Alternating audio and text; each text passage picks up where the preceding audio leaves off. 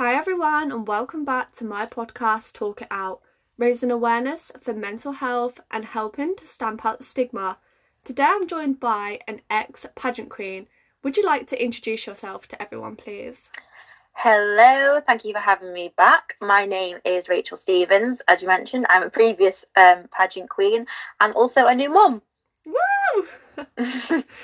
So today's episode is going to dive a bit into antenatal mental health.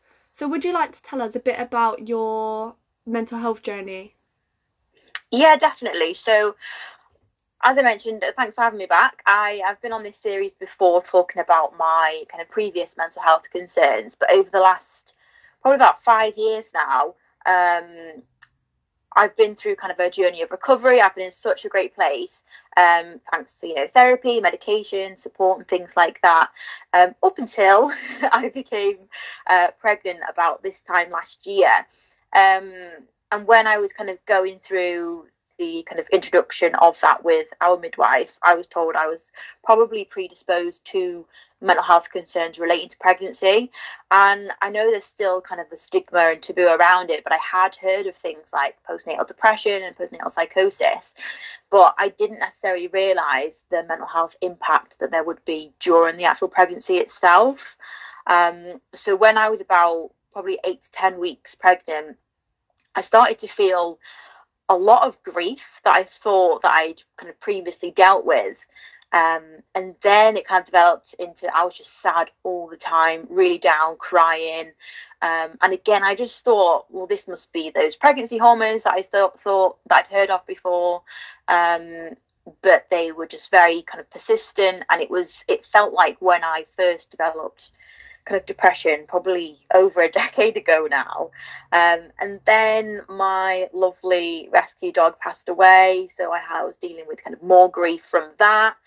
Then I started to experience more kind of physical pregnancy symptoms, which in itself was impacting my mental health. And then I started to notice these kind of old patterns creeping in, that again I'd gone through therapy and everything to deal with, but they were creeping back in.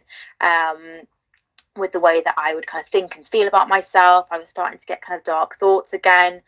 Ultimately, I didn't want to be pregnant anymore.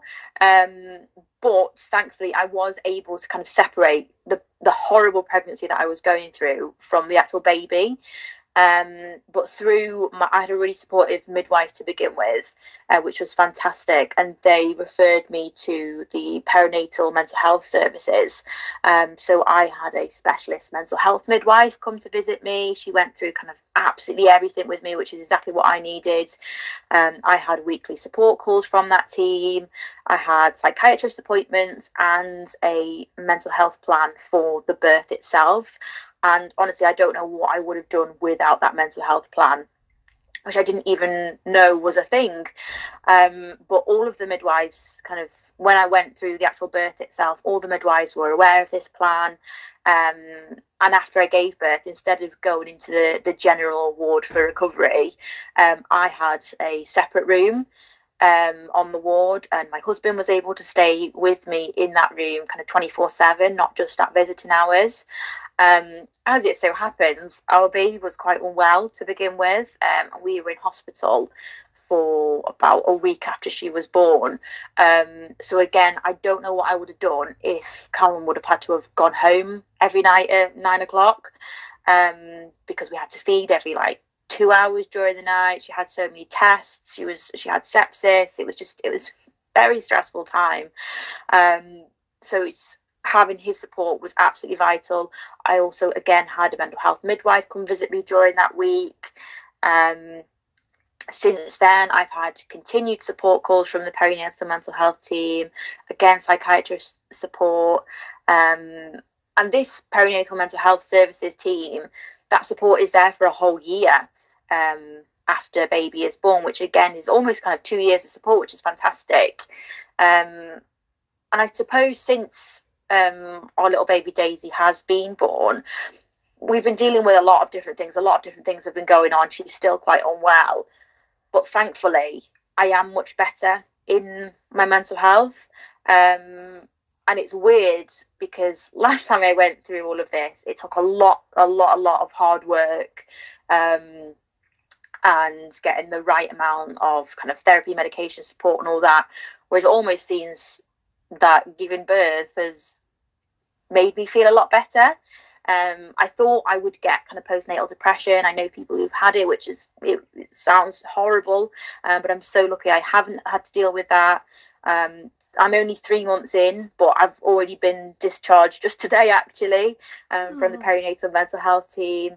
And whereas I probably thought to begin with that the mental health concerns I'd experienced would be after the baby is born, things like postnatal depression, struggling to bond with the baby, etc. But for me, it was the complete other way around. And as horrible as it was, I suppose I'm so thankful to be out of the other end again now. That's amazing. It's really interesting actually to hear about like the mental health side of things through pregnancy, because obviously that's something I've not had anything to do with, and it's quite interesting to see that there actually is that support there. Yeah, absolutely. And again, when I've had my mental health concerns previously, without being pregnant, I found it really hard to access services, and that's just because of the strain on the services. Whereas being pregnant, I kind of jumped to the front of the queue, which I felt absolutely terrible about. Being someone who has waited on a wait list for 2 years before, I was able to jump to kind of the front of the queue because of the impact that it would have on me and ultimately my child. So yeah, there's a lot of services there that I did not know existed until I needed them. Is there any like specific thing that you did through your pregnancy to kind of try and help with like your emotions? I would love to say yes. The thing that has helped me a lot previously, especially with grief, has always been kind of exercise, and in recent years running. But because of the physical symptoms that I was having from pregnancy, I had absolutely terrible hip pain, making it really difficult for me to walk on most days. So I wasn't able to do that. So it was just a massive slog. It was just knowing that the end was in sight. Yeah. And having a support network around me as well.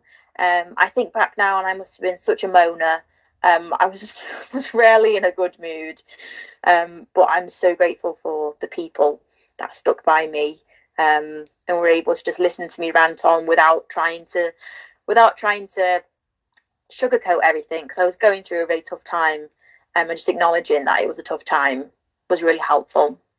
It was all worth it though. Hey, you got a beautiful baby girl. Yeah.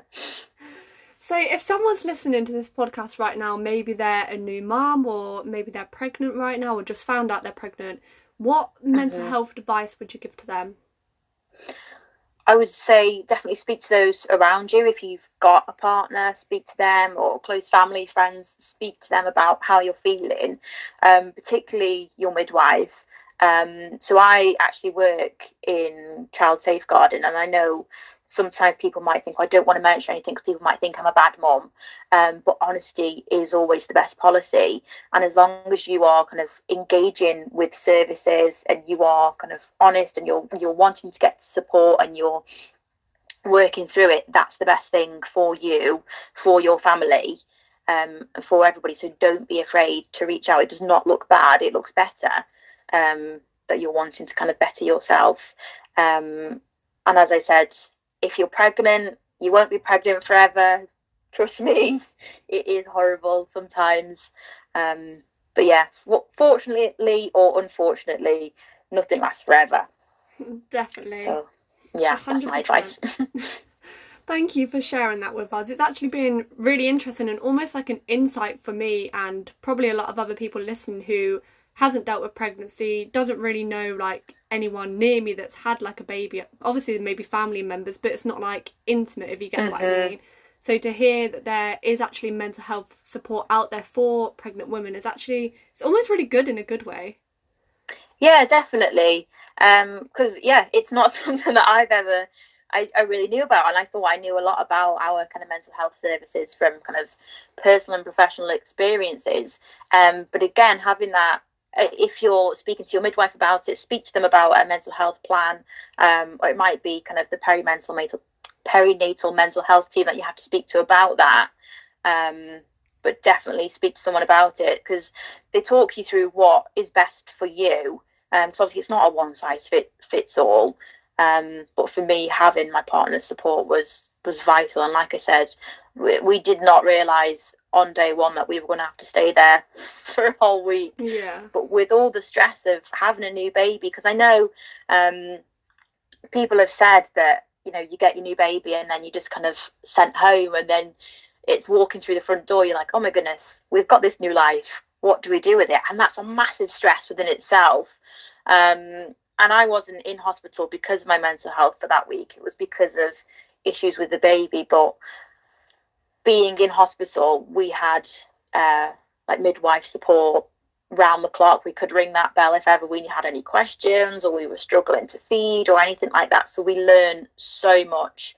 But I can definitely appreciate not having that support there and being at home alone, partner's gone back to work, or you're living by yourself. And yeah, the amount of things that go through your mind or questions that you have, and Googling is probably the best and worst thing that you Dr. can do Google. sometimes. Yeah.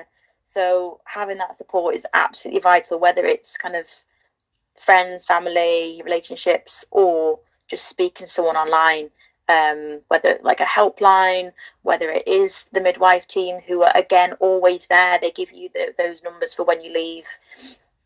If you had any questions, which I have had to delve into myself, because I've never experienced this before, and everybody appreciates that. I feel like the midwife teams, they see it day in, day out, so they may not be fazed by your question, but it's still a big question for you to have if that's something anyone ever experiences. Definitely. I feel like you need to almost overcome that barrier of being scared to reach out and think, actually, I'm dealing with this new life. Let's reach out and ask for support. Absolutely. It can be the hardest thing to do, and I've definitely been there myself, thinking, you know, what might people think of me? But that's why those services are there, is because there are so many people in these situations. If you were alone, the service wouldn't be there. 100%. So thank you so much again for coming back on and sharing your story about your baby girl. So just to finish this off, would you like to leave one of your social media platforms in case maybe someone's going through a similar situation or they just want to follow your journey? Yeah, definitely. So you could probably find me on Instagram most often. My username is Racheyste. That's Racheyeste. And I'm always the person, I never say, message me, my inbox is always open, because I do sleep. I do eat, but I will get back to you if I can, because I know how tough this journey can be. Thank you so much again, Rachel. I really appreciate it, and I'm so proud of you. Oh, thank you so much. And like I said, thank you so much for having me back again on this amazing series.